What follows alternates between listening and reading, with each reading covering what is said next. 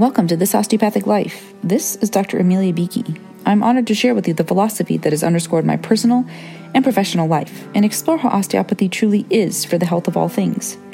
I see these principles in action every day in my varied roles as physician, parent, athlete, writer, musician, coach, and entrepreneur, and hope they will light the way for the path to your best health. Please note that while I am a physician, this podcast is intended to share general information and encourage discussion about medicine, health, and related subjects. The content provided in this podcast and in any linked materials is not intended and should not be construed as medical advice. Thank you for joining me for episode 47 of season 3 of This Osteopathic Life. This is also episode 20 in the daily podcast challenge adventure for the month of November 2021. And this is a double up in the day, as yesterday's was precluded by sleep and came out earlier this morning. And here we are with the official daily episode. In this current arc, we have 4 episodes where we have been talking about concepts from positive intelligence and taking a spin around them, with them, through them, on them, to see how they might resonate and how we might draw on the strengths that we have, how we might notice the opportunities we have to engage with each other, with the world in a different way. And we've been looking at these pairings of what we might see as opposites, dichotomies, comparisons, but finding those common threads between them and seeing how we might break down those initial assessments, judgments, if you will, of how we might relate to a way of being, to a word, to a concept, to a behavior, and how there might be unexpected opportunities and gifts in there. So as I stated before, positive intelligence was originated by Shirzad Chamine, and you can find information there, linked to the website in the show notes. So let's launch in to today's discussion. So we're talking about the ways our operating systems show up, and we're noticing the benefits that exist within them, and we see how when taken too far, taken to the extremes, taken perhaps in a blindered state as the only way, the best way of being, they can be detrimental. They can, in most of the cases, lead to some disconnection. And they can actually cause the outcomes we're often trying to avoid, or they might prevent us from having the outcomes we're trying to create when we originate and first step into these various behaviors. So today we're going to be talking about the pairing of vigilant and vacant. And this one is so fascinating as well. As I've shared with you, I have embraced and welcomed the alliterative components, but been open to that not being appropriate, find the optimal comparison, but also am intrigued each and every time the word, the phrase, the concept presents itself as an of course moment. So let's begin with vigilant. Just think about that for a minute. Anytime we have a moment to think about a concept, to recognize a word, to see the reactions that we have. Our react was in our last episode as well. And then perhaps let's take it to a different space or a new version of that same space and see what we feel when we think of that word. Now, when I think about vigilant, I can see this sense of awareness. I think in the image that comes to mind is an owl, being attuned to all that's around, being able to swivel one's head and see all different perspectives, being alerted to danger in order to maintain safety. So there can be this security feeling that arises, and it feels expansive, it feels aware. There's this lightness, almost like those glowing yellow eyes of the owl, seeing that as illuminative of the world around me. That I can also feel vigilant become tight and fast, and it can mean that I have to see everything all the time, and anxious comes up as a feeling associated with that. So just seeing the different ways we can associate with it, and like anything, can be really helpful to be vigilant, to have someone who's vigilant on your behalf. Thinking about it in times prior to now where you had someone on watch, but we took turns being the person on watch, so you weren't having to be on alert all the time for all the potential dangers around you. And the information there was also smaller in many ways. You were vigilant of your immediate surroundings versus presently, when we are vigilant and aware of everything happening all across the world. I don't say everything, because certainly there are things that fly under the radar, but we are being given information from all across the world, all hours of the day, And so that system of awareness and vigilance is on hyperdrive. And that can be really exhausting. And that's where that tightness and that anxiousness comes in. So let's look at definitions of vigilant and see what comes up here. Carefully noticing problems or signs of danger. And again, at its baseline, that is a good thing. When you're traveling in a new place, being aware to what's happening. When you're with your children, right? Being aware of what potential harm there could be. Knowing we can't prevent it all, but having some idea, some vigilance can be absolutely useful. And seeing how that comes up for you. So where are you most vigilant? And is it in a hopeful way? Is it in a way of awareness, of engaging with and embracing the environment as a whole? Or is it from a fear and scarcity space, right? That all of this is going to go wrong. It's potentially able to come and harm me, and I have to be on the defensive. And I wonder if there's room in there. And we talk about being for the health of all things. And in this statement, carefully noticing problems or signs of danger. And I wonder, is there an opportunity to frame it through the health? And what would happen if we were vigilant, carefully noticing the health all around us? Seeing it where we might least expect it. Looking at the tapestry of the world around us and seeing those most vibrant pieces, threads, fabrics that are available. What would happen if we were vigilant to the health? How might that feel different? And how might it mean we can be careful noticers? And in my programs, I often talk about being a master noticer, being the work in coaching and in gaining insight into our thoughts and our feelings and how they're driving our actions. Just noticing, not changing much of anything directly. Knowing that changes absolutely can happen. But if we simply allow noticing to be the most effective, the primary work that we're doing. So being careful noticers of what? And signs of danger, again, can be a good thing. But if we're constantly looking for signs of danger, we might begin to see everything as potentially dangerous. And then we get more and more closed in, and we have less and less of a chance of making any connections. We're suspicious. And our assumptions are not that others are doing their best.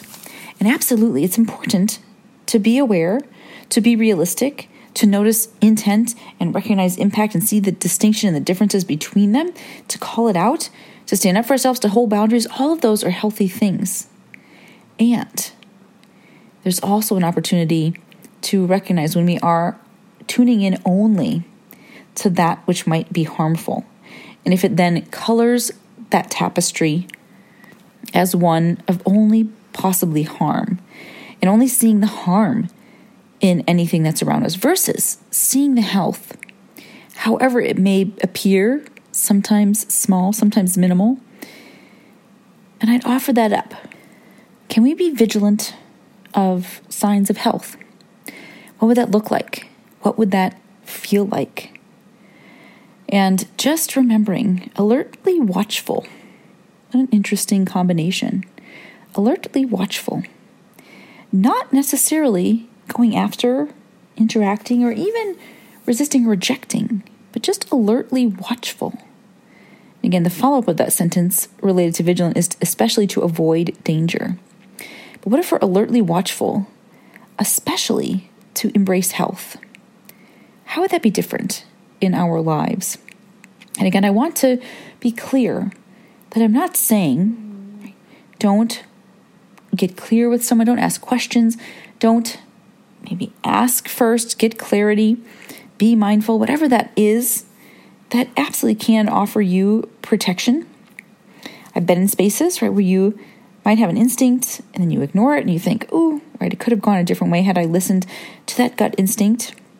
And perhaps the next step through this, right, so being vigilant of health, being alertly watchful, especially to embrace health, is also seeing that partnership of both, right? That being alertly watchful to embrace health can also then cue us into when something actually is not of the health, shepherding the health, bringing us health, and when it might be a risk to us, a risk that would threaten our physical, emotional, spiritual, financial health, whatever that might be. So maybe there's space for both of those to exist. And if we can perhaps lead with that careful noticing signs of health, that it might feel and look different. We might actually gain more clarity on what truly falls in that category of danger. So I'd love to hear your experience as a master noticer and being vigilant of health. Now, the partner word we have today took a little time to get there. And I went through a few different cycles and I had some different options. I was getting ready, kind of like yesterday, to abandon that alliterative hope and dream. And then I'm going to just put it out there with you. I put in words that start with V, and I thought I'll just scan the list. And if something jumps out at me, and also, right, scanning V words is a nice way to prepare for the holiday season if Scrabble is on your to-do list. That if something stuck out, I would utilize it, and if not, I would go back to my list of perfectly acceptable antonyms for vigilant. And when I came across vacant, I thought, I wouldn't necessarily think of it first line, but I'm willing to explore. And what a curious opportunity to see the distinction, to see where there are some overlap areas. And let's find out what this list of definitions brings us when we explore vacant. So we think about vigilant, it can feel like a very full space, an active space, this constant movement, a little bit of that agitation. And we're talking about being alertly watchful. So if we're thinking about it even in the positive way, there's a lot of energy being expended in that space. And we're constantly looking, alertly watchful. We're actively engaged. And so let's think about vacant for a moment. And what do you think about? You might think about a vacant room, a vacant lot, a vacant house, a vacant expression, right? The emptiness that is there. And so if we're vacant, we might not be paying as much attention, right? So we're not operating this vigilant, expecting something to happen all the time. We're probably expecting nothing to happen or not even having an expectation. It's that whole step before any of this thought and worry comes in. Again, all of those examples of vacant we would often think of as negative, less desirable, right? A vacant lot, a vacant home, a vacant expression. You feel like there's nothing there. There's no connection here. There's no purpose. Think of all those spaces. It's not fulfilling its destiny, be it the house, the land, the person, with that vacant expression. And what do we also see in emptiness? Potential. Right? We can see an empty canvas that's ready to be painted, an empty lot that can be created into something new. We can see an vacant or an empty expression where there's room for all feelings to make their way through and to illuminate, to illustrate that face, the body, the energy of that person. So let's see if there's some room in vacant to be welcoming, to be a space for creativity. And we know, we've talked about this, and even more so today, I shared a poem by Leslie Honore, and I will put her link in the show notes. And it is words, it is music, it is art, it is poetry, it is theater that makes the connection. So what if a vacant space is the potential room where creation is happening? What if we need a little more space than we allow ourselves to have? And it's interesting, as I come down the list, abandon comes up with this, right? Abandoned house becomes vacant. And that can be seen as neglect and lost potential. But it also can be the beginning of the next thing, the next addition, the next iteration of whatever was meant to be in that space. So let's walk through a few of the definitions for vacant. Not occupied by an incumbent, possessor, or officer. Now, we just finished watching, I think I shared in the earlier episode that we began Hamilton and we finished it tonight. So powerful. And thinking about what it means to run for office. And when spaces become open, who and how are they going to be filled? Noticing the difference in those elections when there's direct competition or when there is an open seat and someone may just need to step into it. And there's just in there, and stepping into the seat is no small task in any way, shape, or form. But just seeing what vacant seats, right, where something is vacant and not currently occupied, might leave room for something new to emerge, to claim that space. Being without content or occupant. And let's focus on the content piece. If you think about it as a blank page, a blank scroll, since we're in Hamilton times, a blank document on your computer. It can feel like I'm behind, I should have more here by now. Or we can also take the frame of there's room for whatever comes through. I get to decide, I get to create, I get to form this concept, this creativity in this space. My ideas are going to contribute here. Because when the page is full, you might be an editor, you might be able to add or to modify, but there might not be room for your story to make it to the page. And when something is without content, when it is vacant, it can be actually a welcoming zone for you to make a contribution. Looking at this vacant, free from activity or work, look at that. In a season where it can feel so busy, in a time in the healthcare professions when there's so much short staffing that it can feel like you're picking up the slack for everyone, the busyness that we often honor, that we often attribute badges of honor to, but we also can see are the albatross, are the anchor, are contributors to burnout. Being free from activity or work, what does that feel like? If you just take a moment, think, wow, if I had some vacancy there, if I had some vacancy and some time available to me, not obligated to anything, what would I do? And we'll automatically, if you're with me, go to the Office Space quote. What would you do with $1 million? I would do nothing. And you don't need $1 million to do that. And we can finish the quote. But just think about what vacancy in your life might feel like. Where do you have it? Where might you be avoiding it because you think vacant is bad? Right? Because it's bad and it's empty and it's wasted. How often does that word come up with it? And how right now, if you thought about vacant as a wide open beach, no agenda, no timepieces anywhere to measure, just free from activity and work, what would that be like? And where can you create that on the micro scale, on the daily? And where might you infuse it on a grander scale for an increased length of time? Now here, another opportunity to explore vacant. Devoid of thought, reflection, or expression. That's that vacant expression we talked about. And we can, again, see that as problematic, as lacking any emotion or connection. But what about that attempt we all make in meditation to be free of thought? And what if we had some thought vacancy for a moment? Now, thoughts aren't bad, right? Thoughts are creating the world around us, really. And it's us agreeing to thoughts that create a lot of these social, tangible constructs we have around us. And we're likely not going to be free of thought, not having them not exist.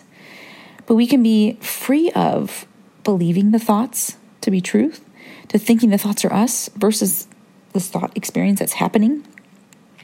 And what if in those fleeting moments, if you have had this meditative state or a moment of bliss, it's likely because there's no active thought taking you anywhere else outside of that moment. There may still be a thought there. The thought might be, this is where I'm meant to be. It's affirming that current experience for you. And so while being devoid of thought or reflection, we could think about that. If someone's not able to reflect on their behavior, on a situation, perhaps that could be challenging. Or expression. And look at that one, thinking about all the assumptions we make based on the superficial appearance of another. And some of us, and we could think about the different social constructs around what our faces look like at rest, if you will, and we can be deemed unapproachable, inaccessible, mean, whatever that would be, simply because we might not wear the socially acceptable jovial expression on our faces.